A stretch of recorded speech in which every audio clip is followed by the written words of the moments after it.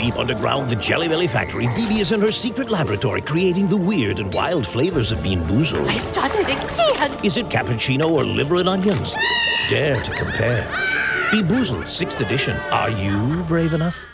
Lucky Land Casino, asking people, what's the weirdest place you've gotten lucky? Lucky? In line at the deli, I guess? Aha, in my dentist's office. More than once, actually. Do I have to say? Yes, you do. In the car before my kids' PTA meeting. Really? Yes. Excuse me, what's the weirdest place you've gotten lucky? I never win and tell. Well, there you have it. You can get lucky anywhere, playing at LuckyLandSlots.com. Play for free right now. Are you feeling lucky? No purchase necessary. Void where prohibited by law. 18 plus. Terms and conditions apply. See website for details.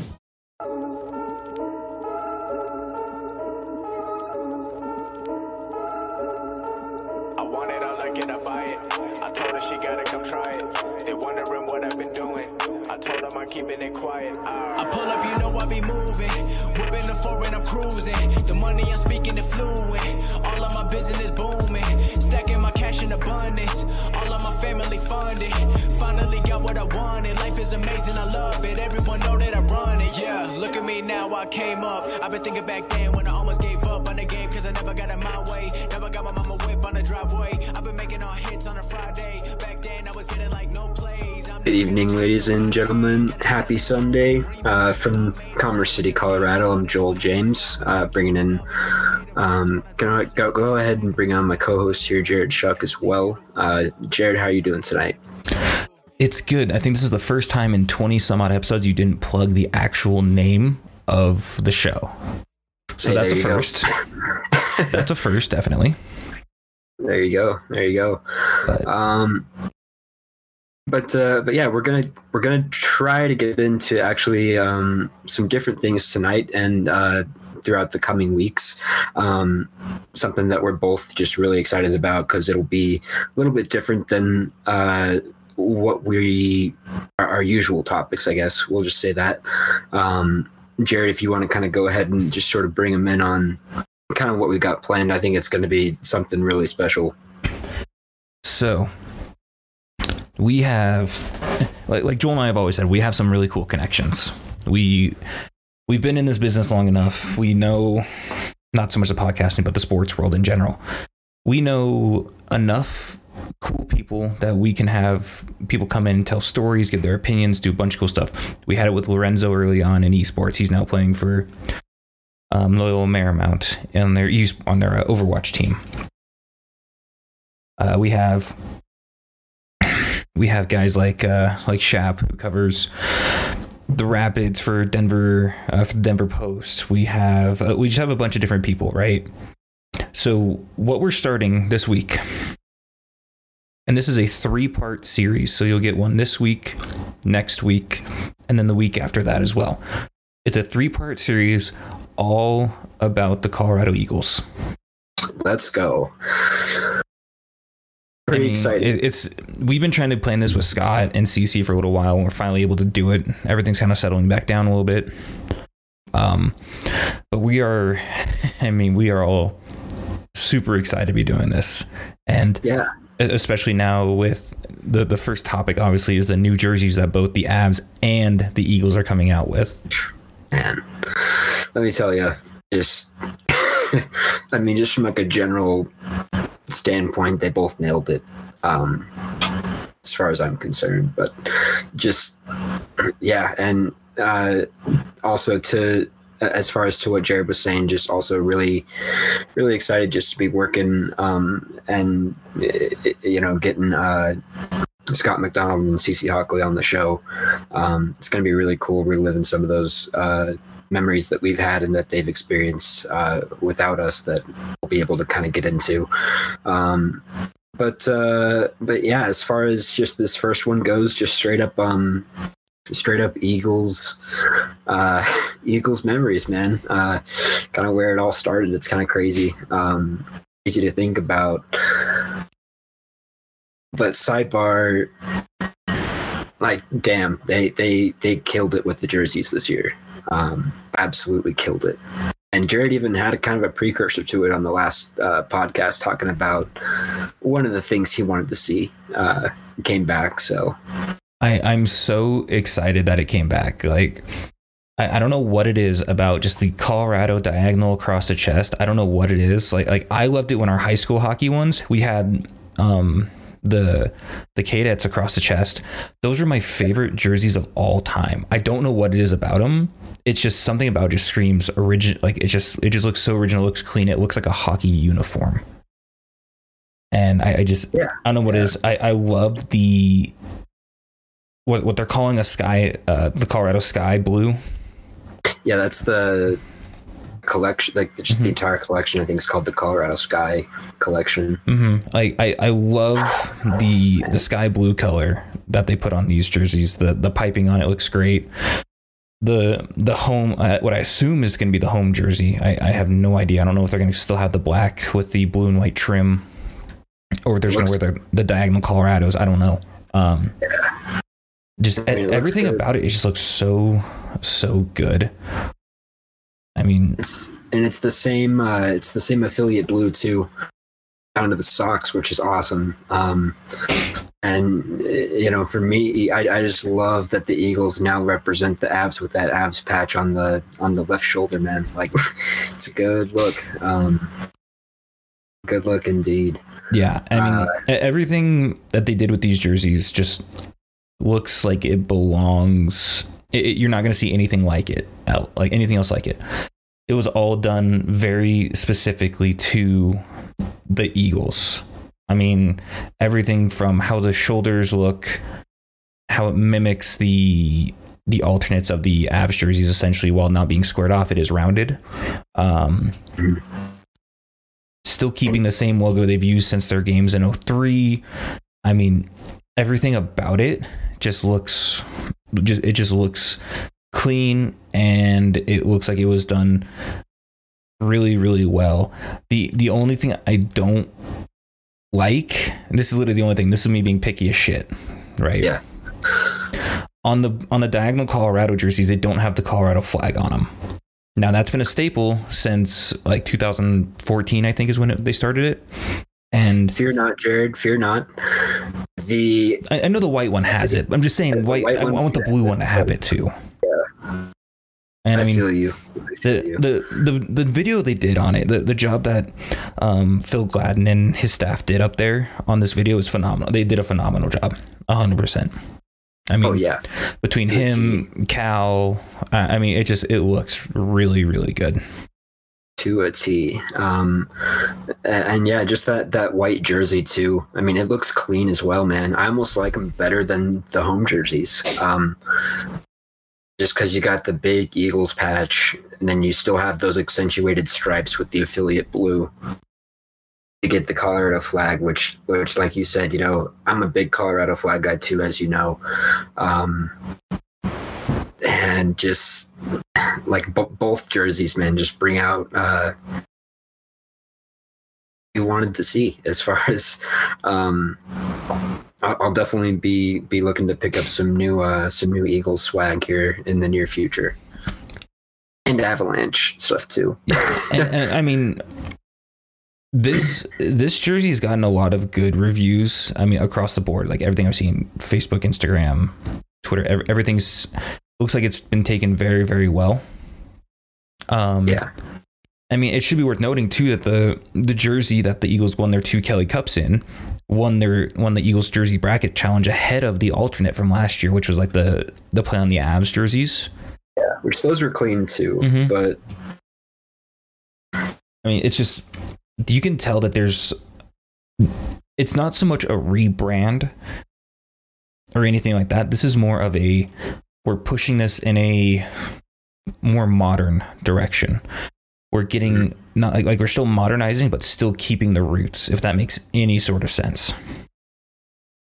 Yeah, because you get kind of, you know, the old school diagonal. It represents, you know, bringing fans across the state. Basically, that's kind of what that represents in the outreach. And I mean, you get everything. Even with the affiliate blue going as far back as the Nordiques days.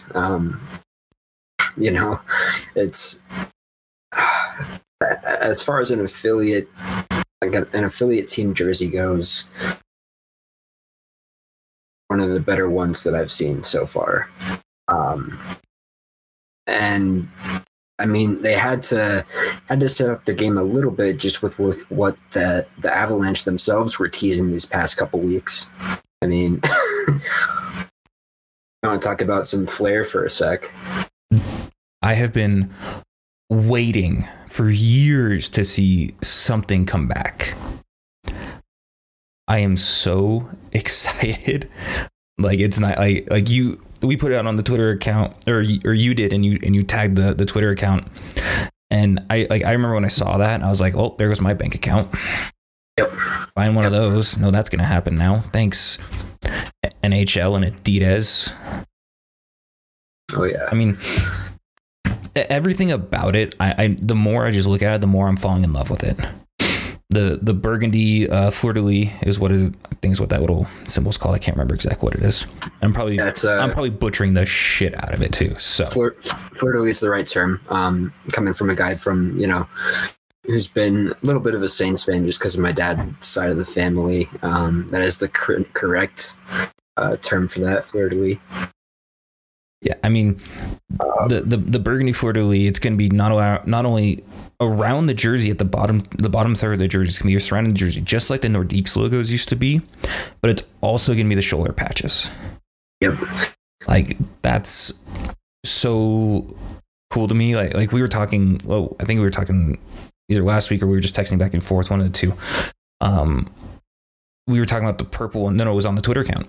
I put it on the Twitter account that these purple ones for Arizona look so sick. They remind me of like a Phoenix Suns jersey, and they're just going back to Kachinas, and it all makes sense how it's now coming back to that. I mean, this is just one of those where we're watching and going, okay, this is going to be sick.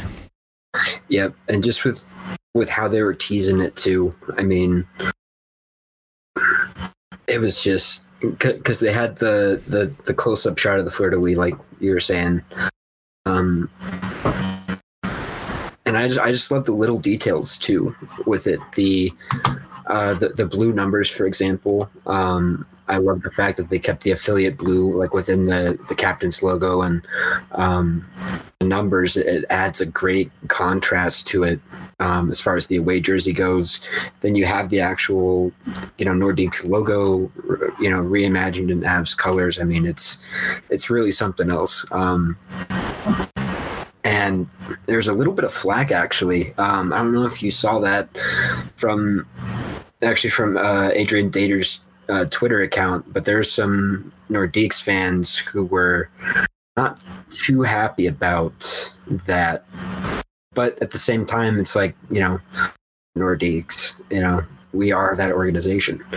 And to be, I mean, like while we're not carrying over the retired numbers, the tradition of Quebec and everything, keep in mind the Nordiques played in the Colisée de Pepsi in Quebec. Yeah. Mm-hmm. The Avs were playing previously at the Pepsi Center. Everything kind of stayed in line if you really think about it. Yeah. But I understand where that guy's coming from, because it's like, well, look, this is our thing. It's, you guys have your team. We're still fighting to get ours back. This, that, the other thing. Look, we get it. We do. Okay. It's fine. We understand. At the same time, this is also your history at this point, because Quebec hasn't gotten their team back. And even if they do, they're not going to get the Nordiques, because the Nordiques are still technically branded as the Avalanche. So I understand it. At the same time, I mean, outside of that, there's been really no negative reception about any of these jerseys. Yeah. And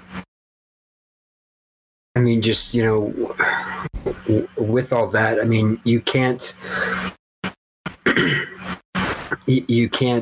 think kind of what you're saying more or less is you can't separate the two franchises.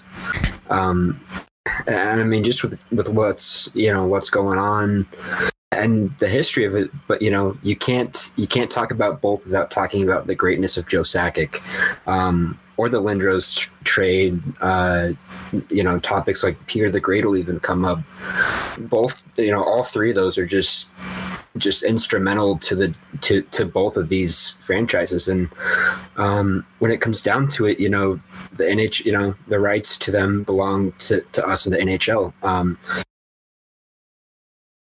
I'm so grateful that they I mean, I even put it out in a tweet earlier today. I'm just grateful that, we were allowed the opportunity to be gifted, a team back then. And, I hope in the near future, Quebec gets their fair shot at a relocation or an expansion. But yeah, as far as that goes, no flack on the jerseys. Just apart from that little spat, but yeah, man, they're just looking so good. And also just the teaser with the camo hoodie too. Bro, I want to see what those hoodies look like. Me too. Like, I that's why I literally said my bank account is screwed, right? Like, I know it's screwed. Yeah. Yeah, I mean, those are just... It was a great job on those jerseys across the board, and everything about it just keeps getting better and better, so... Excited for them to unveil the... just everything else, too. But what are you... before we kind of get into it tonight, what are you drinking on? What you sipping on? So, tonight, because I just finished a limited edition, by the way, these are very good. If you have not tried them yet, do it. The winter edition Red Bulls, they're okay. Arctic Berry. They're actually really good. Okay, for sure. I'd definitely say give those a shot. However, on the alcoholic side of me, we have Upslope tonight out of Boulder, Colorado. There you go. It's one of their. This one isn't a limited release. I drank all the limited ones already. It's a Rocky Mountain Cloche, so it's. With like honey and sage. I mean, it's really good. Awesome. What do you got? What about you? I just got my kind of a staple here recently, the Avalanche Amber. Gone with it again from Breck. Can't go wrong with it, really. You can't go wrong at all. So it's a nice like after dinner brew. Have a couple.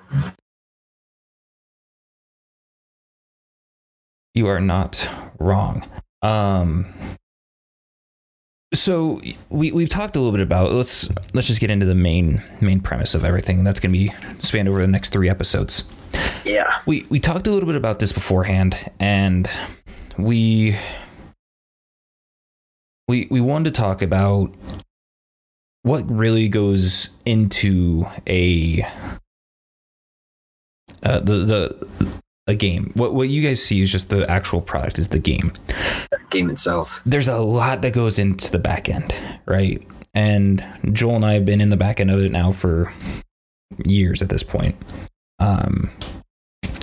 Joel was with the stats and the journalism side of it. I was on the actual event production side of it. What was your normal day? What did that look like on a game day?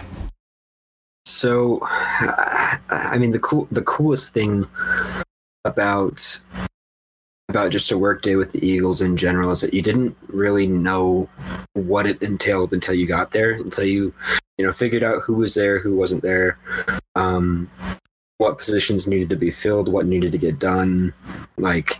But as far as what we would do, we would help set up the media team meals at first. So we would help them with catering from, a handful of the local restaurant sponsors, from like Qdoba to Fuzzy's Tacos to just a whole bunch of, local good eateries, and we'd help set up media team meals. Really quick, what was that wing place? Wing Shack. That's Wing Shack. Wing Shack. That was good. Yeah.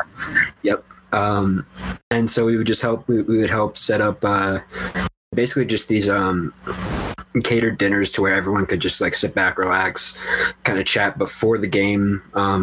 We kind of helped out with that, and then we just ate and dashed. Sort of. We had like 10-15 minutes. Then we had to, get on with our stuff, because if we were down there for more than like 13 to 14 minutes, Kevin McLeod would be walking down, looking for us, and that's when you knew, but that was just kind of to start, helping set up, just getting everyone acclimated, and really goes to like the family roots of the organization. Everyone's there to to kind of talk and hang out a little bit before. Always kind of nice in my opinion. But after those meals, we would basically head up to the press box and just start getting things ready for the game, and make sure we had everything good to go as far as supplies up there. Made sure the printers and fax machines were all good to go. Talked with like the scouts and stuff too, like made sure that they were good to go as far as like setting up their booths up there. And as far as like it was a lot of just setting up things, and it was great. At the same time, you're always doing something new for pregame. I mean, there was even one time we were so shorthanded, you saw me handing out programs. So I mean, it really just depended. Wherever Kevin needed us, that was where we were. At least up until like the last about half hour, 45 minutes before game time. But I'm curious to hear your side of things too, as far as like the production goes, and I'll kind of get more into it as far as like what we had to do as we go on. But just kind of for an opening, that was pre-game stuff for us usually. So mine was, and I know both of ours was like a little bit different because we were both in college still. So there was many of game days, especially on when they had those Wednesday games before 3-game weekend. I'd be sitting in class and I'd get a DM on Twitter just to be like, hey, here's what they want for warm-ups tonight, and I'll be sitting in class going, great, now I got to download music, so I really got to get on my horse and get up there and make sure I have everything squared away from my end. And I mean, luckily all my stuff was pretty much already there and ready to go. It rarely ever got taken down, if ever. But I mean, I had a little Dell laptop that the Eagles provide with all the music and everything. And I will forever say I'm very grateful to Phil Gladden to even let me do that, because I mean, all he knew was that I DJ'd high school hockey and the Air Force Academy, and that was pretty much about it. Like that was about all that was on my resume at the time. So but he gave me pretty much full reign to do whatever the hell I wanted. It didn't matter. He's like, look, if you think it's gonna be good, just do it. Let's just do it. It's fine. We'll deal with it later. And there was very little to it. But I mean, you have to drive up. It's like an hour drive from downtown, hour and a half sometimes. Yeah. And we'd have a meeting at 5 with everybody on staff, because doors usually opened at 6. When playoffs came around, when it was a 5:30 doors, we'd meet at 4:30. I mean, everything just got pushed up basically half an hour. And for those fans who showed up really, really early, they always heard music going 5-10 minutes before everything would start. Yeah. I could always tell too when you were mixing, when you were doing your playlist, because it was always just good jams. Good warm-up jams. Well, and the thing was too is that we just had I had so much fun. Like I still got a bunch of friends who I still talk to this day. I mean, Dan Walko, who used to work there, Dylan Danatel, a bunch of people. Like we would just sit up there and just play music off of my MacBook, just to mess around, listen to music upstairs before everyone came in, and I'd still have to go through and check all my music, make sure everything's still working. And the one thing that I always got asked was, look, do you play the same music every time? Well, yeah. When I first got there, the players didn't pick warm-up music. So after that first season, the 16-17 season where they won the Kelly Cup, in that off season, I said, I want the players to pick music. I'm sick of picking the music. Yeah. Because what I like to listen to is not going to be what they want to listen to. So give me music. And then that transferred into the AHL as well. And now they still continue to do it, whereas beforehand they never did that. Yeah. And there was a lot of, it needs to be this music because of this reason, right? And that now is gone, which is awesome, because now the players feel like they have input, they have value and everything else. Oh yeah, they're listening to their songs while they're warming up, you know? I mean, obviously we still had the final say in it, right? We had the last say of, look, we can't use that. I mean, I had a couple of them that came from in the AHL days, that came across, and I listened to it and said, no, there's no way I'm going to first off approve that and second off play that. Yeah. And then there were some I even heard and went, that's not really going to work, but I'm going to try it. And it actually sounded pretty cool. I mean, there's just a lot of really, really like interesting parts of it, because not only do we have our meeting, but we go over the entire game script. There's a whole script, sponsor reads, when we're playing certain graphics, when we're doing certain things. And then you also have the headsets, which we're making calls on the fly at that point. Yeah. Hey, we want to do this. We want to see that. Okay, great. That's fine. But the entire night of the game is actually mapped out. And it's really cool to see when everything's mapped out and how well it all really works. When there's no issues, there's no problems. Yeah, it all kind of fits together like a well-oiled machine. Everyone just kind of has like what they do, and it all just comes together to create it, in my opinion, at the Budweiser Event Center, just one of the more electrifying environments when it's full to capacity, those 5,000 plus nights. Some great memories as far as just the overall atmosphere. I don't know. Our position was cool because we didn't really have to do a lot of work during the games. It was more so just in the intermissions. We were hustling, man. But yeah, as far as just during the games, we would each get basically just a stat to keep track of as far as goals, power plays, shots, stuff like that. And you couldn't get those wrong. You had to get the player name and number correct, because you were feeding those to Kevin, who was doing the play-by-play over the radio. So if you messed up, everyone on the radio was getting a bad beat. So you really wanted to make sure that you were dialed in. But you could sit back and watch. You could sit back and watch for a little bit for sure.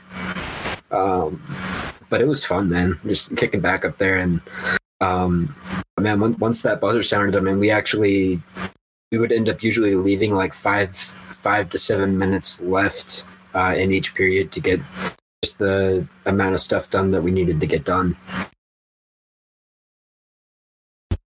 Yeah, and that's like where like Joel and I kind of differed. So he would be able, like, he would have to go do whatever it was for like pretty quickly before intermission even hit. Yeah. Where I was, you didn't leave. I mean, I think I would leave my seat like once, and that was usually during the second intermission commercials, and I quickly run out the door, run to the bathroom, and run back in. That was literally it. Like, you had no time from the time doors opened until pretty much everybody was gone that night. I never left my seat. I couldn't. Well, and I never sat down. I stood up during the games. Because I didn't like the way where we are is where I was, because I'm not with him anymore. You guys were over then from where we were, right? We were to the right, so we were next to Kevin. Yeah, so it went me, Kevin, media, visiting radio. That's kind of how it laid out. Yeah, so we were in the media room. Mm-hmm.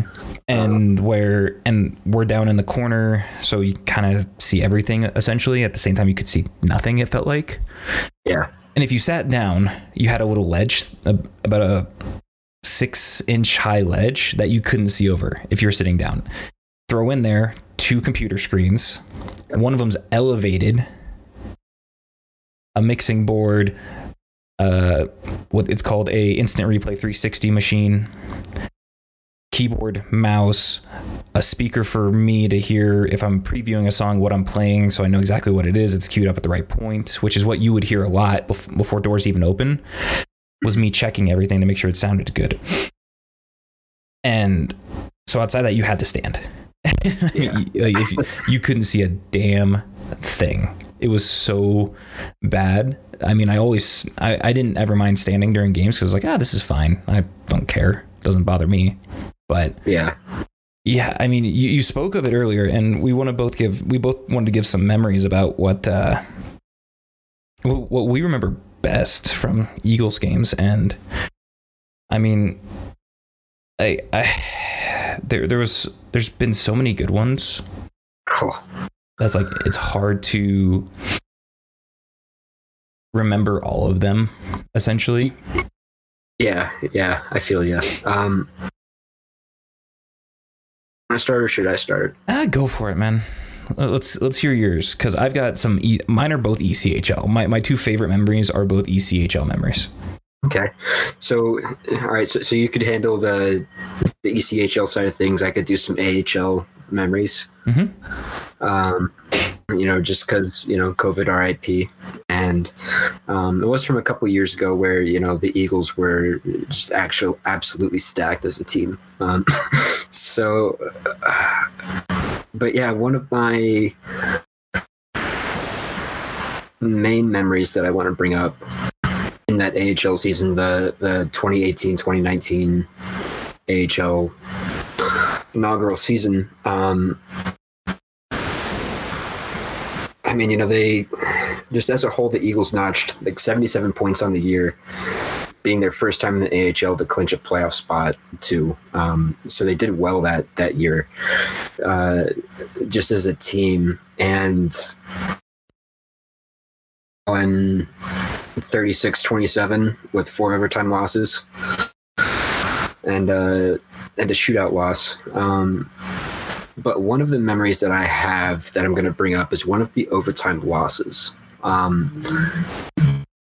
The March 23rd game versus the Manitoba Moose. But the reason I bring this up, kind of, it has some personal roots in there for me as well. It was the Pot of Gold night, which is an awesome night if you're working the Budweiser Event Center.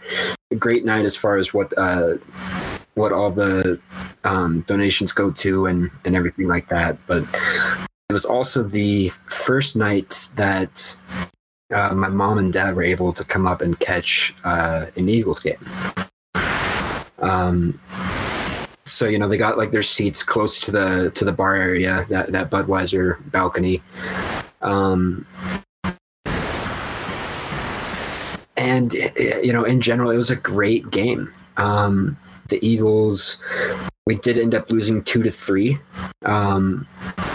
but it was a game where it was just, I mean, you could tell it was just a step up. I mean, from the get-go. I mean, I remember even when against that, like, I ran into like my parents just like kind of running around doing stuff, and then they were kind of coming off the concourse, and I ran into my dad. Actually, my dad had like a beer or two with them, and he was like, "Hey," like I was like, "Oh gosh, like welcome," like like can't talk much, but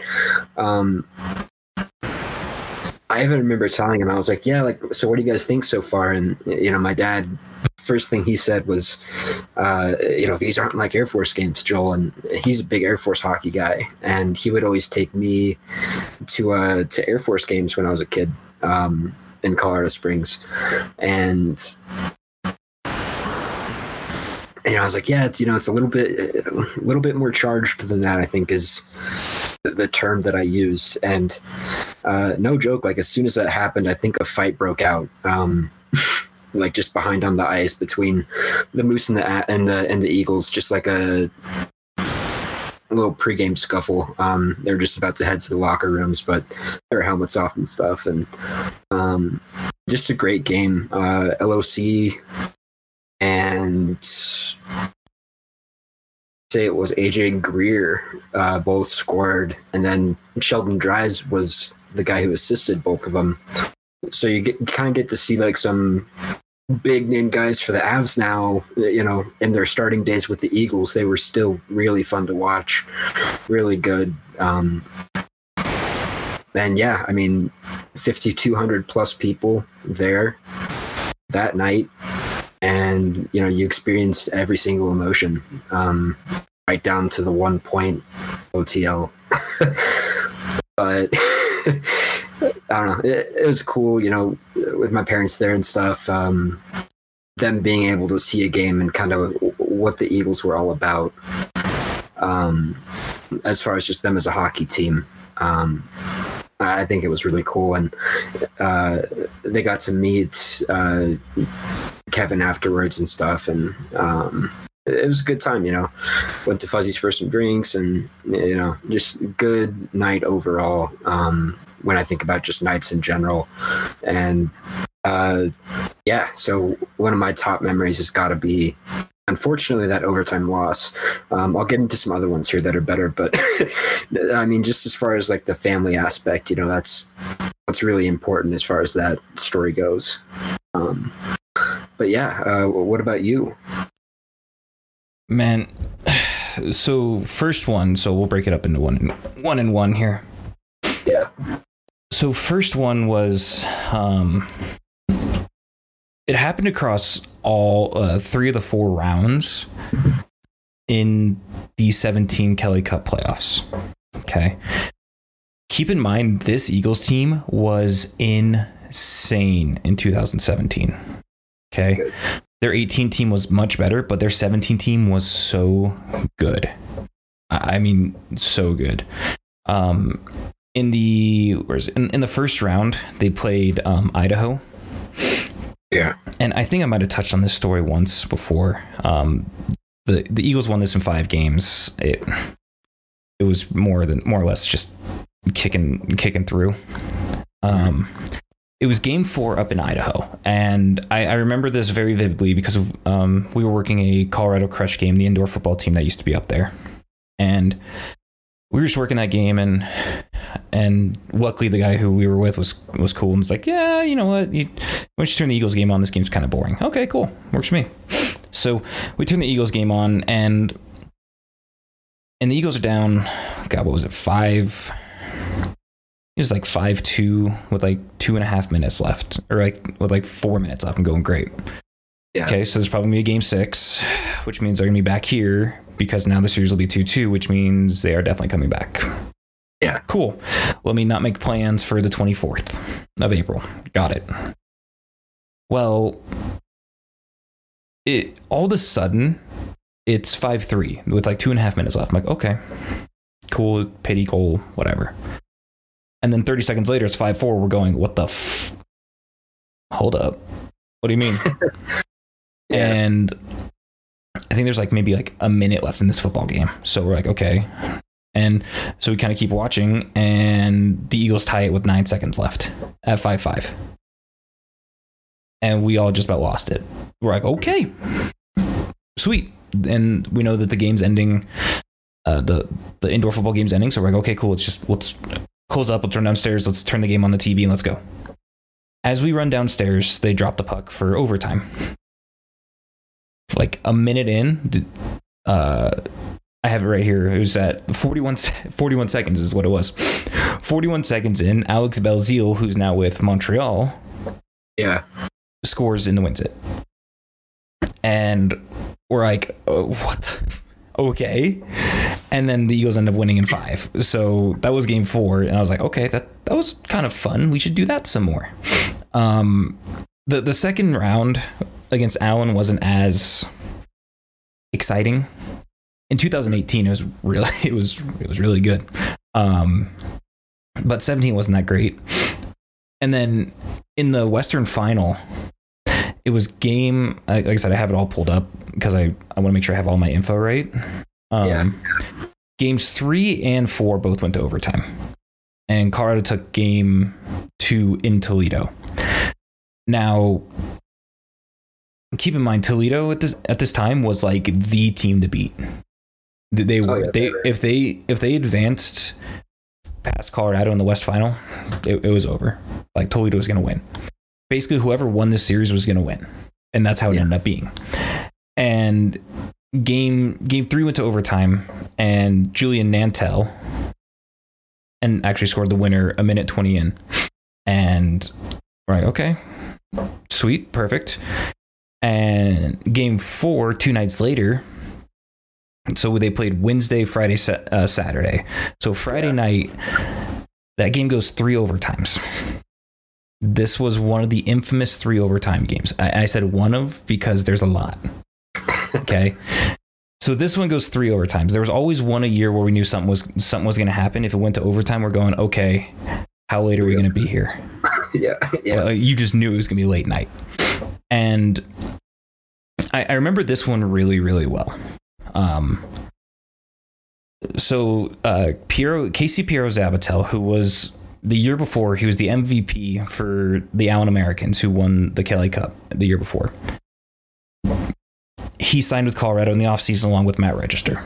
We're like, okay, so we're getting some pretty solid guys here. Perfect, love it. And a guy named Jesse Mitchin walked away like late in the season and went to like Europe to go play or something. I don't remember the whole story, but I think that's what happened. So CPZ scored with like 2 minutes left, basically. And we're going, okay. Game goes overtime. Nothing. Second overtime. Nothing. Now we're into the third overtime. It's like maybe... I legitimately think it was like 10 to midnight. Yeah. On Friday night when... it was 3:07 into the third overtime, in the third overtime frame. And it was just like a broken play in the neutral zone. And I remember Garbowski picks up the puck. And I'm watching this going, he's one-on-one, he's face up. He's probably going to use him as a screen and just throw something on goal. Just something, anything. Who knows? Maybe it goes in. Who knows? And it beats the Toledo goalie up over the glove. And that building erupted, still with maybe like 4,000 people inside. Yeah, which still. I mean, a bunch of people. A bunch of people went home already because it was damn near midnight, and the place went bananas. And they had like fireworks inside the building too. It was pretty cool. And I remember I was like, okay. It's pretty damn loud. Well, then Colorado turns around the next night and wins 6-3. Like, no big deal, and goes to the final. So, and I was just like, okay, thank God I'm not working on my birthday. That's all I cared about. I was like, thank you, I'm not working on my birthday this year. Thank you, Christ. And then in the finals, game 1 went to 2 overtimes. But, and I touched on this last podcast because we said we'd want to do this. And I touched on it a little bit. So a long time ago, I wrote a piece for Mile High Hockey. And I talked about this game in particular. It was May 26th, 2017. And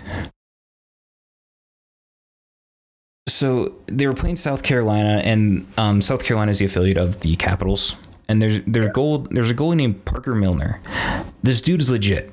I mean, give him probably another year or two, you'll see him in the NHL as a backup. And then probably after that, a starter. He's that good. I can't make it up. He's that good. He's single-handedly the only reason South Carolina is anywhere near the final. And I remember South Carolina scores like late in the third, and it makes it 2-1, and we're all going, oh, hell. Here we go. What's going to happen now? And the Eagles get they basically pin South Carolina in their zone so long that they're able to pull the goalie Lucas Hafner at the time with like 2 minutes left, or no, not 2 minutes. It was like maybe like 90 seconds left. They yank Hafner, and it's just constant pressure. Well, there's a stoppage with about 20 seconds left, and Schneekloth burns his timeout, and we're just all watching. And keep in mind, there's easily 5,200 people in there. Everyone's standing. There's like 52,000 people, and every seat's empty. Right? It's just crazy. And there's a mad. The Eagles win the draw. They go up high. They go D to D, and they start kind of filtering. They try to start filtering a shot through. It gets blocked. Piero Zabatel was the guy who got the first shot off. Well, it gets blocked, and we're going. And I'm seeing the puck laying there, and we're basically one eye on the puck, one eye on the clock, going, how much time is there? Because we know it's close. And then all of a sudden, Matt Grabowski jumps out of a freaking pile and slams it home with 2.4 left, and the place just blows up. Yeah. And that was the loudest I'd ever heard that building. 100%. Like, I can, if I need to ramp up my music, I can ramp up the music. I couldn't hear the goal horn. I couldn't. Like, it was that loud in there. You couldn't hear it. And I know exactly, man. and then this game goes to 2 overtimes, and the Eagles get a power play, and they send it up high to the eventual playoff MVP, who was Matt Register, who's now in the Rangers organization. Mm-hmm. Sends it up high, and he just unloads a point shot that the puck has eyes and finds its way through, and blasts it, yeah. And the rest after that's pretty much history. I mean, they sweep the final, and I mean, those, I can just see those like so vividly in my memory, because I just remember like how loud it was. Mm-hmm. And like my little brother has, this is for the next one. My little brother sent me videos because he went to the 2018 Western Conference Final Game 7 because I got him tickets for it. Very cool. Like, he has like all these videos he sent me. I mean, dude, there was just so many of these things I remember and go, holy hell, this was like just some of the coolest things ever. Yeah. Wow, man. And yeah, definitely, you know, just to go off on how truly deafening it can get in that building when something like that happens, especially when you bring in, you bring into phonemics like the cowbells that people can bring in, which has been a staple since the team's founding. And I mean, it gets deafening, man. It reminds me of, actually just kind of going a little bit off topic here, but not really. But Mississippi State's atmosphere, down south is an SEC football stadium. They can bring in cowbells as well. And, you think, 5,000 cowbells is loud. Wait till you hear 50,000 cowbells. Even if it's in an outdoor arena, you won't be able to hear for 2 days. But dude, I remember like my ears ringing for days after cowbell night. Oh yeah. Like I remember cowbell night. Like, on cowbell night, we would literally go into the video production room and grab earplugs. Yep. Because it's too loud. Yeah, and then you would just have those fans that would bring them anyways. Which, man, hats off to those people, all those beautiful people. But yeah, I guess just going off on that win, I'll bring it to an AHL win. One of the fonder memories that I have, but it was a February 13th. Again, I think overtime win against the San Diego Golds. And this was a game that had, just being able to watch it up there and hear Kevin's call of the game too, as it was just happening, because the Eagles went up 4-1 the first 2 periods, and it was when they were making kind of like their playoff push to secure their seed in the West. Really quick, what year was this? This was 2018, 2019. I remember. Oh my God, I remember this game. I think you were. I was working this game, which is why this was still when I was working it. Oh my God, I forgot about this one. Yeah, so you remember? Oh man, let's go. Let's go. I was hoping you'd pick up on that. Because it was oh shit, it was San Diego, and I can't remember who the goalie was. But the night before, he'd stonewalled us. Oh yeah, it was a joke. We were like, man, it was like 3-0. We couldn't get anything by him. And then the next night, like God, if I remember this correctly, it was like 3 shots, 3 goals, and they yanked him and put in the backup. Or it was like 4 on like 6 shots, and they yanked him. Yeah, I can't remember what it was. And it was just like, man, that team too. I mean, can we just talk about that team just for us? I mean, that team was incredible. I mean, to open it up, you had Varsovsky score to open things. So you're like, okay, like, and it was pretty early. So you're like, okay, like, here we go. This is 1000% better than the other night. So you had Varsovsky score. Man, Andrew Agozzino basically makes it 2-1.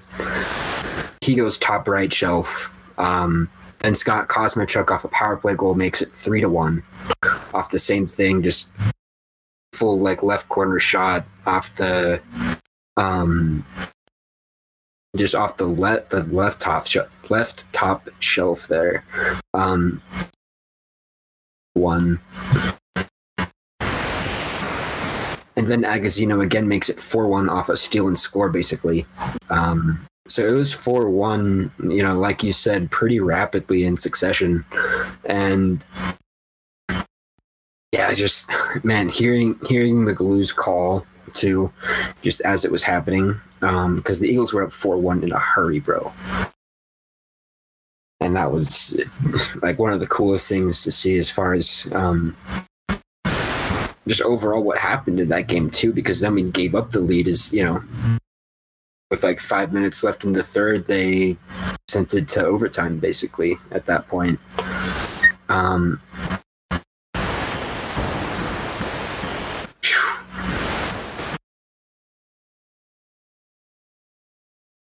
then in the overtime you get Nick Milosh, who gets the game winner. And I remember him taking it, and he fell. There was kind of like there was a fight too that kind of changed momentum in favor of the Gulls. But you'll remember it too because you were there for sure. But Sam Carrick, the guy from the San Diego Gulls, actually fought Cody Bass, where both their helmets were off for a little bit. I think you might remember that one too. But you had just everything, everything in that game. Man, I had to go back and like pull up the highlights because I could not find the box score on it. But like I remember that game so vividly now. Yeah. Because now I'm like, oh, that's right. This did happen, and that was absolutely insanity. Like, It was crazy. Yeah, that was nutty. I mean, there's like between that and then, I mean, everything else too that happened that year. Yeah. I mean, that was Frankie's first season in North America. Mm-hmm. Coming in, we didn't know anything about Frankie, right? We're going, who is this guy? And right. Now Frankie's a household name. Everybody knows him. I mean, everything it's pretty straight up and straightforward at this point. Yeah, man, I remember that one really well now that you say it. That's actually pretty interesting. Yeah, just a great game. Yeah, like there's just so many good ones. Oh man. God. And then, I mean, now really quick, I'm just going to jump into mine too as well. 2018 for the Eagles, that was kind of the year that everyone knew that Colorado was going to be really hard to beat. Colorado finished with 102 points, one of their highest point totals ever. Pretty sure it was more points than they had the year before. And they were only 3 points behind Toledo, who won the Central again. So, and I mean, it was basically between Colorado and Idaho of who was going to win the Mountain Division. And I mean, really, had they been in any other division, they would have been pretty well off too. But they would have secured a spot a while back. I mean, they secured one in like early March, to the point where we're like, that's fine. Everything's fine. But I mean, round 1 was so uneventful. I mean, it still went 6 games, but it really wasn't that interesting against Wichita. Round 2 against Idaho. I mean, the second they beat Idaho, I was like, they're fine. Game over. Yeah, they're fine. The biggest test where even we all got really worried was the West Final against Fort Wayne. Yeah. So there was a lot that happened in this series. Colorado won game 1 in overtime. Well, in the morning skate of game 2, one of the Fort Wayne players jumped Gabriel Verpast. During the pregame skate, while the Fort Wayne guys were on the bench, just hanging on the bench, and the Eagles were skating, suckered Gabriel Verpast from the bench, and everything went to hell. This was some of like the weirdest shit I've ever seen in my life. I've ever heard in my life. So after the first 2, because I usually do a 2-3-2 in the EC, just for travel and money and everything like that. They do a 2-3-2. Well, Colorado takes game 1, then drops 2 and 3. Well, they come back for game 6 up 3-2, and they come back and they're up 3-2, and we're going, okay, cool, this is fine, like whatever, not a big deal. It's gonna be fine. The power play's been horrible. Like this team's power play reminded me so much of Colorado's this year. It was so good, but just couldn't get anything done. It was the weirdest thing. And well, Fort Wayne Colorado drops game 6 on my birthday, no less. So that was fun. So Colorado drops game 6, and we know we got game 7 the next night. And this was like one of the years where like I was like really heavily involved with like the video staff and everything else like that. And actually, really quick to backtrack before I get into this game 7 story, because this is literally the story. In that 16-17 season, Colorado rattled off a 17-game win streak.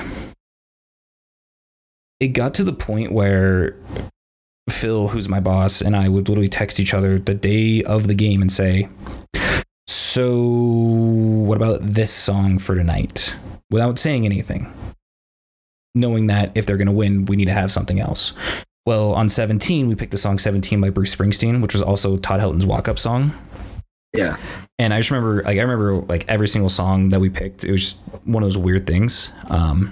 Thank God they didn't go to 18, because we didn't have anything for 18. We had nothing. But for but that game 7, so one of the weirdest things was Colorado's power play had been so bad. Yeah. Going into game 7, they were 1 of 22 through 6 games.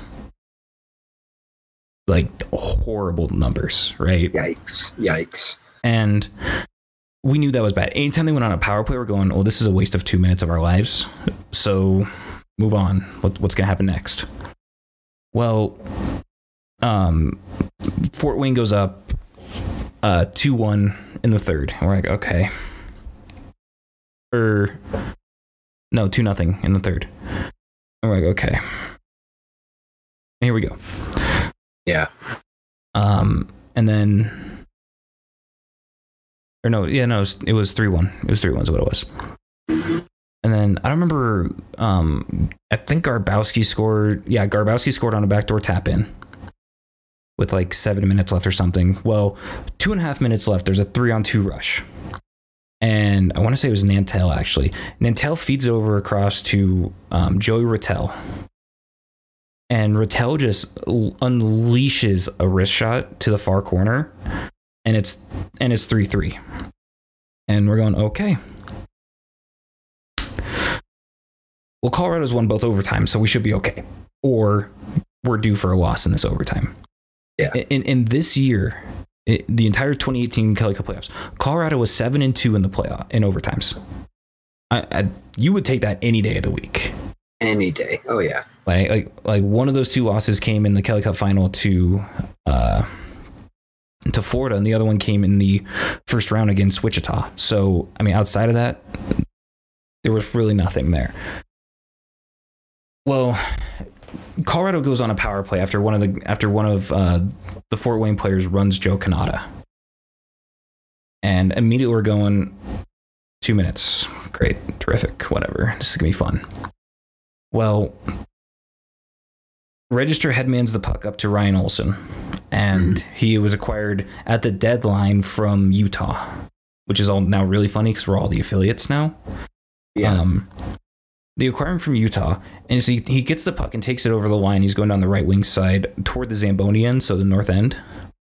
Mm-hmm. And Rattel's driving the middle, and the pass is intended for him. Well, it ends up just going off of the goalie for Fort Wayne. And then Ryan Olsen just ends up hammering it home to win it overtime. And that might have been one of the greatest calls I've ever heard from Kevin McGlue. Yeah. Like bar none. And I've heard some pretty good ones from him. That might have been his best. And like I remember so vividly that going in, that like we were all just so amazed it went in, because this was literally a 7-game series where we were not sure if that was going to happen. Yeah. And because the last team to go back to back was the Allen Americans, like I think it was like 5 years earlier. So then Colorado advances and they play Florida. Well, while Florida is technically the league, the regular season league champion, they can't host it. Yeah. They can't host, so Colorado's got to host the first two. And then they play 3 there, 1-1. It's fine. It's a 2-3-1. It was the weirdest thing. Well, in game 1, Colorado wins 3-1. The thing that nobody talks about that I told you, like I found it and sent it to you. Toward the end of game 1, Gabriel Verpast lit up Florida's leading scorer and the second leading scorer of the playoffs, Michael Kirkpatrick. I mean, completely blew him up. Clean hit, completely clean as a whistle, knocked him out. And that kind of set the stage for the rest of the series. Well, in game 2, because this will all circle back into game 7, I promise. In game 2, Michael Hurd from Florida. I don't know why I remember these names so well. I just blows my mind. Even on Wikipedia, it doesn't show me box scores, so I'm literally going pure off memory here. Yeah. Michael Hurd scores with like 45 seconds left in game 2 against Canada, and puts his hands up to his ears, like I can't hear you kind of deal. Mm-hmm. And so Florida takes that one. Well, then, so it's 1-1 heading to Florida. Colorado takes game 2 in overtime. Florida takes game 4 when they were up 5-6 to they're up 6-3 with like 10 minutes to play, and blew that lead while they still won in overtime. And then they win game 5. So Colorado's in a do or die game 6 at home in Loveland. Yeah. And so they come out and they actually end up winning that game. Well, that's great and all. Now we got to go to game 7 in Florida. The game was sold out in less than an hour. I mean, this building was actually like extremely raucous in Florida. Yeah. And the Eagles held a watch party at the event center where I think it was like 2,000-3,000 people showed up. And so we're all there, and I remember this. So the same guy, Gabriel Verpast, right? So he's the main catalyst from game 1. Yeah. Well, the Eagles are on a penalty kill late in game 7. And it's a weird 3-on-1. Rattel drives the net, and Saint Amant sends a pass. I think it was Saint Amant. Or it was Garbowski. Garbowski sends a pass across to Verpast. And Verpast ends up beating the Everblades goalie 5-hole. with like 90 seconds to play. Well, he scores, turns around and does the exact same shit that the Florida player did in game 2. Yeah. It was like poetic justice almost, right? Yeah. Because you're just like, wait, that just actually happened? Okay. And like I remember like inside BEC, because like we were playing music and everything and we had the game audio and everything. Well, we were using the goal horn every time the Eagles scored. Yeah. And I remember that time they were like, kind of keep it a little bit lower. I was like, boop. Nope, not happening. It was so loud. And it was just one of those games where like you watched it you watched it on a TV essentially, but you were still watching it in person. You're like, I cannot believe I just saw that happen. Yeah. And there was just so many like teddy bear toss nights were always cool. Yeah. Yeah. There was one year where they thought it was going to be overturned. Yeah. Really? Yeah, like the puck didn't cross the line, or there was goal interference or something. Like it was just so weird how it seemed like they're like, oh yeah, like this could get overturned, and we're going, oh shit. Yeah. But yeah. It's one of those crazy ones. But I mean, like you can go on YouTube and still watch all the the intro videos and everything from those playoff runs. The AHL one, their first year in the AHL, and they make the playoffs, which this year, and this is the only reason why this is weird. Had there been an AHL playoffs this year, the Eagles would have been in it. The Eagles have not missed the playoffs in their 17-year history. Yep. One of the few franchises, I think one of the only franchises to do that. CHL, ECHL, and AHL have never missed. And yeah, like Jared said, they had 72 points this year before the shutdown, well on their way to a playoff spot. And you just get so many stories of success with an organization like the Eagles.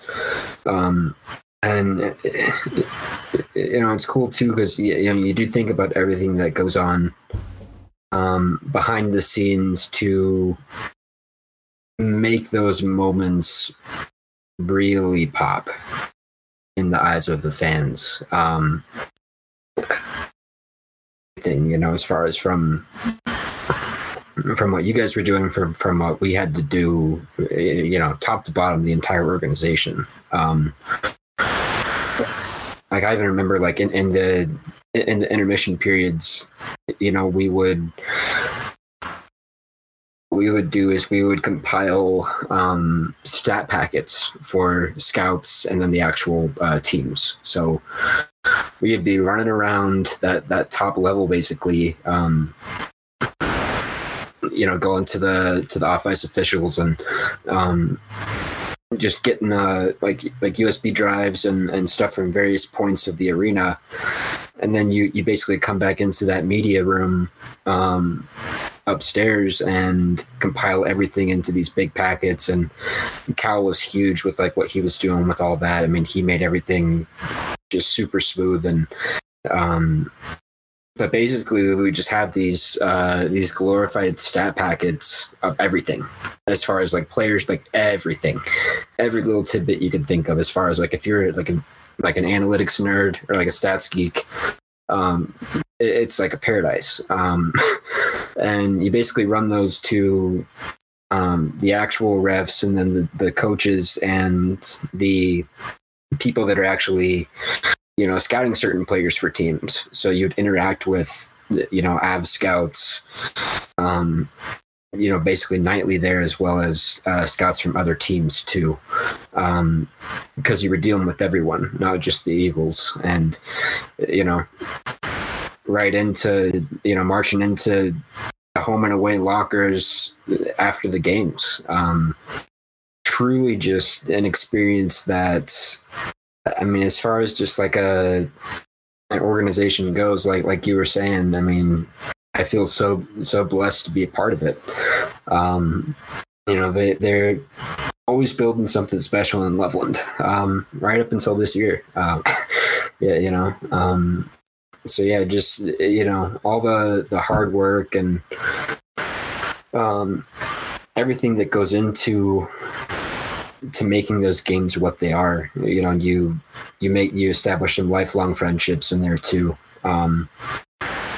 It's just really cool to be a part of all of it in my eyes. So yeah, and really quickly, I forgot one thing from that 2018 run.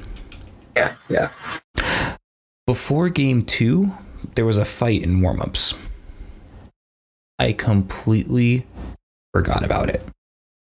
I mean, full-blown brawl. It's a common theme tonight. Like, that was insane, dude. 3-4 times. Yeah. Like 3 or 4 times. I was like, damn, like that's damn. Like, I can't believe I forgot about that. But yeah, I mean, Joel and I were extremely lucky to do that for as long as we did. I mean, like I would love to go back up there and do it again. I would too. I'd love to go back and especially hearing games. like all the news about them starting up too for AHL play.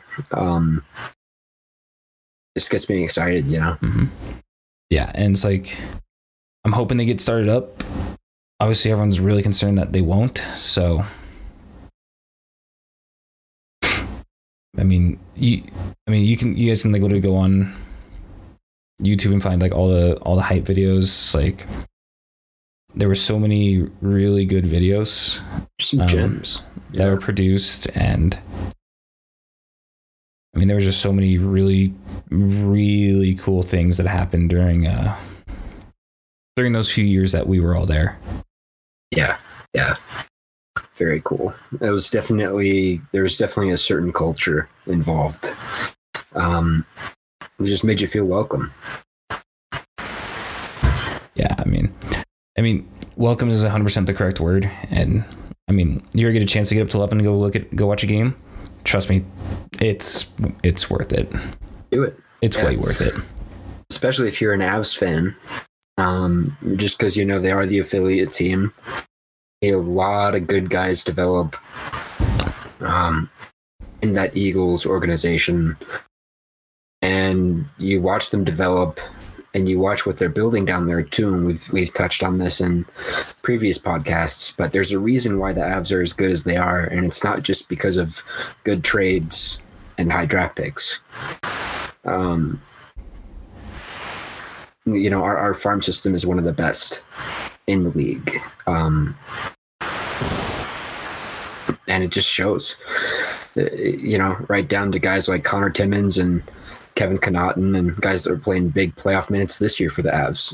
We got to see those guys basically grow up in the AHL, along with stalwart dudes like Michael Jolie, who was just absolutely so much fun to watch. He was a lot of fun to watch in the ECHL too. I mean, he was a lot of fun. He tore it up in the ECHL, man. He scored. I think it was his second year in the ECHL. He scored 41 goals out of the Quebec Major Junior League. I mean, he was awesome. I mean, and just speaking of the development, we talked about him when we talked about the Devon Taves and everything else. Have you seen what's going on with Alex Bucage? Dude, he is going off right now. He had a 4-goal night 2 nights ago. Oh yeah, I think he had all of their points, or was a part of all of their points as a team. Mm-hmm. I think was from what I had heard. He had a 4-goal night, and one of them was the overtime winner. Yeah, but you just love it, man. It was just like, love it. Jesus, how the hell? Yeah, I mean, just like some guys like off the top of the head, Andrew Agozzino, Mark Alt, Mark Barbario, Cody Bass, Antoine Bibeau, Shane Bowers, Connaughton, Sheldon Dries. I mean, all those guys were killing it together.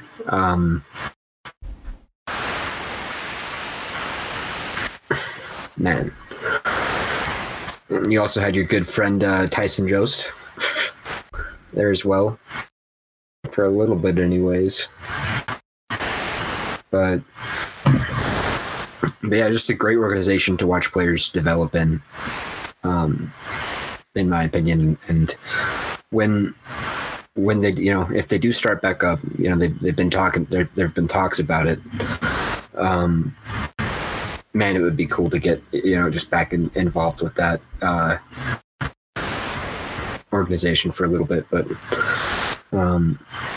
yeah, great run while I was working for him anyways.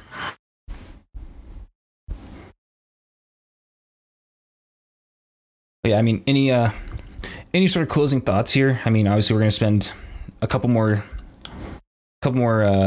episodes on the Eagles. So, I mean, any other things that you think of from your time there, or even going to games in general?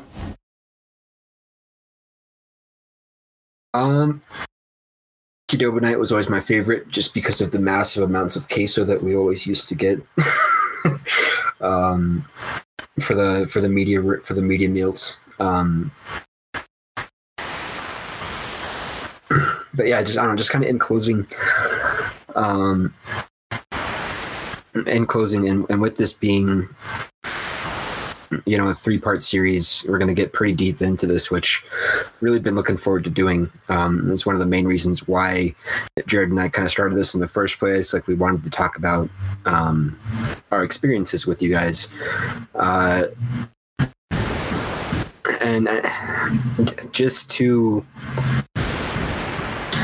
kind of put a nice, neat little bow on it, it was such just a cool, just one of the best environments that you could ever possibly go to in a workplace. For me, if I could have, as far as work in if you're getting paid to watch Eagles hockey, I mean, that is like while I was doing it, it still felt like it was like kind of surreal, and that's always going to be kind of the feeling that I have when I look at it, is just a whole bunch of surrealness, because you see what you're doing day in, day out, you with everything from the production side of things, with me with dealing with more just face to face, like people around the event center. I even just remembered pregame stuff where we would have to, go down, get all the player cards from all the different refs, and then we would actually have to be, out on the ice for a little bit, giving those player cards to like the respective coaches, and making sure it was stamped that, everything was all good to go and stuff. And when you're just out there on the ice, ice level, looking around at an arena that's filling up a little bit, and it gets all dark, and as you're leaving basically to walk back up to the booth, you start hearing all the pregame pump up stuff, and like I would just always smile, man. Like walking up the stairs, I would always just get this big grin on my face, because you were always working for something that was bigger than yourselves. And that embodiment was this Eagles team, this scrappy franchise that literally does not know how to lose when you compare them to other franchises in the U.S. And it was just so cool. I'll kind of leave it at that. I could talk about that 24/7, man.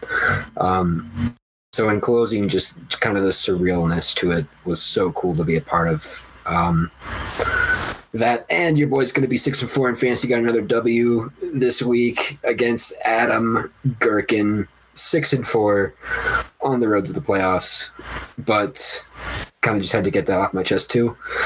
I was bugging him for a trade, man. If I would have traded him the player that I would have traded him, he would have won this week. So that's on him. But but yeah, what about you, brother?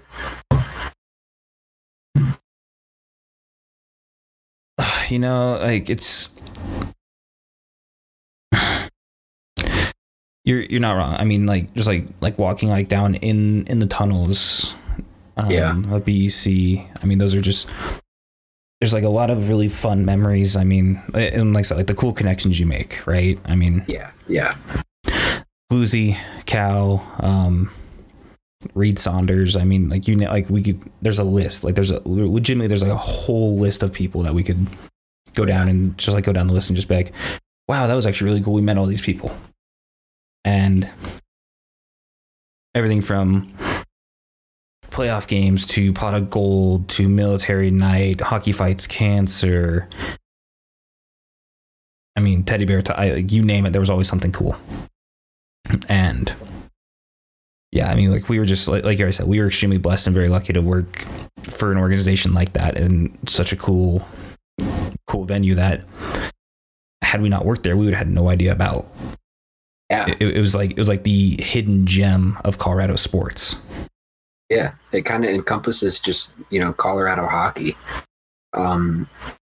Just the grittiness of it, you know. It has that small town vibe with the professional team. And that's probably the coolest part about it. 100%. And I mean, you'll never hear either of us say a bad thing about the organization or the people there because everyone was always awesome. Yeah. Top to bottom, everyone was awesome. So, but I know we went a little bit long again, sorry, but be on the lookout for part 2. Next week, we're going to have Scott McDonald from Colorado Hockey Now and CC Hockley from Sinbin Eagles. They're going to come on in and kind of just give us a little bit of a lowdown of some of their favorite moments, and then we'll see. And then probably in part 3, we're going to talk a little bit more about the development and how everything looks in Utah and just some stuff they're hearing from the inside. Yeah. And really excited too, just to get both of those guys on. You know, both of those guys, like Jared said, have been, you know, that's been a direct product of being able to work at these venues. You know, being able to hear their side of things as well, as far as the stories that they have. I am really looking forward to it, and what should be a great part 2 to this little mini series we got going. And I would definitely say keep an eye out, because we're going to start doing a lot more of these interview type deals, not so much as just kind of talking. We're going to try and get some more interview stuff going. I know we're talking with a couple other people right now to see if we can get some stuff in the works. So definitely be on the lookout for that. If you haven't yet, follow us on Twitter at Mile High Pundit. Obviously, we plug it every single time. But every single time. We kind of have to. It's about the only way we grow. We are about 10 followers away from hitting 100, so we're trying to see if we can get that knocked out quickly. If you guys do enjoy this, drop us a subscribe on Apple Podcasts and Spotify. Like I said, we will be doing this for the next 3 weeks. Nothing but Eagles talk, which is a little bit different. So we're excited to bring on 2 very knowledgeable people in the hockey world and people who do know quite a bit about this franchise and everything that's been going on over the last few years. And we're really excited to sit down and just talk with them and just kind of pick their brains on everything that they see going on and what they feel is going right, what's not going right, and everything else in between. So yeah, guys, like I said, thank you once again for listening. We really do appreciate it.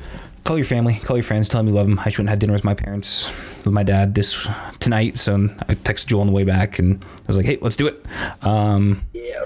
But we really do appreciate it. Call your folks, call your friends, tell them you love them. COVID restrictions are not getting any easier in Colorado right now. So no, sir. We're trending back towards another shutdown. So things are getting a little bit crazy, but you guys been listening to the Mile High Pundit podcast. We'll see you here next week with guests Scott McDonald and CC Hockley. I'm in the studio cooking up music cause I know I never got time to waste. This is a decision I gotta make. Made it here, I can't stop now. Had to make what I got now. This the life I chose, seen the highs and lows. I've been getting what I want now. Middle finger to the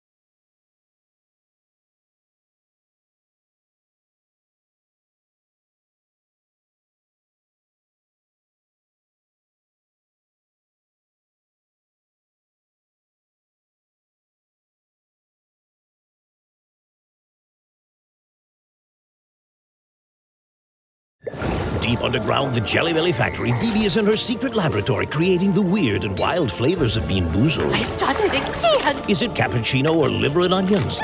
Dare to compare. Bean Boozled, 6th edition. Are you brave enough?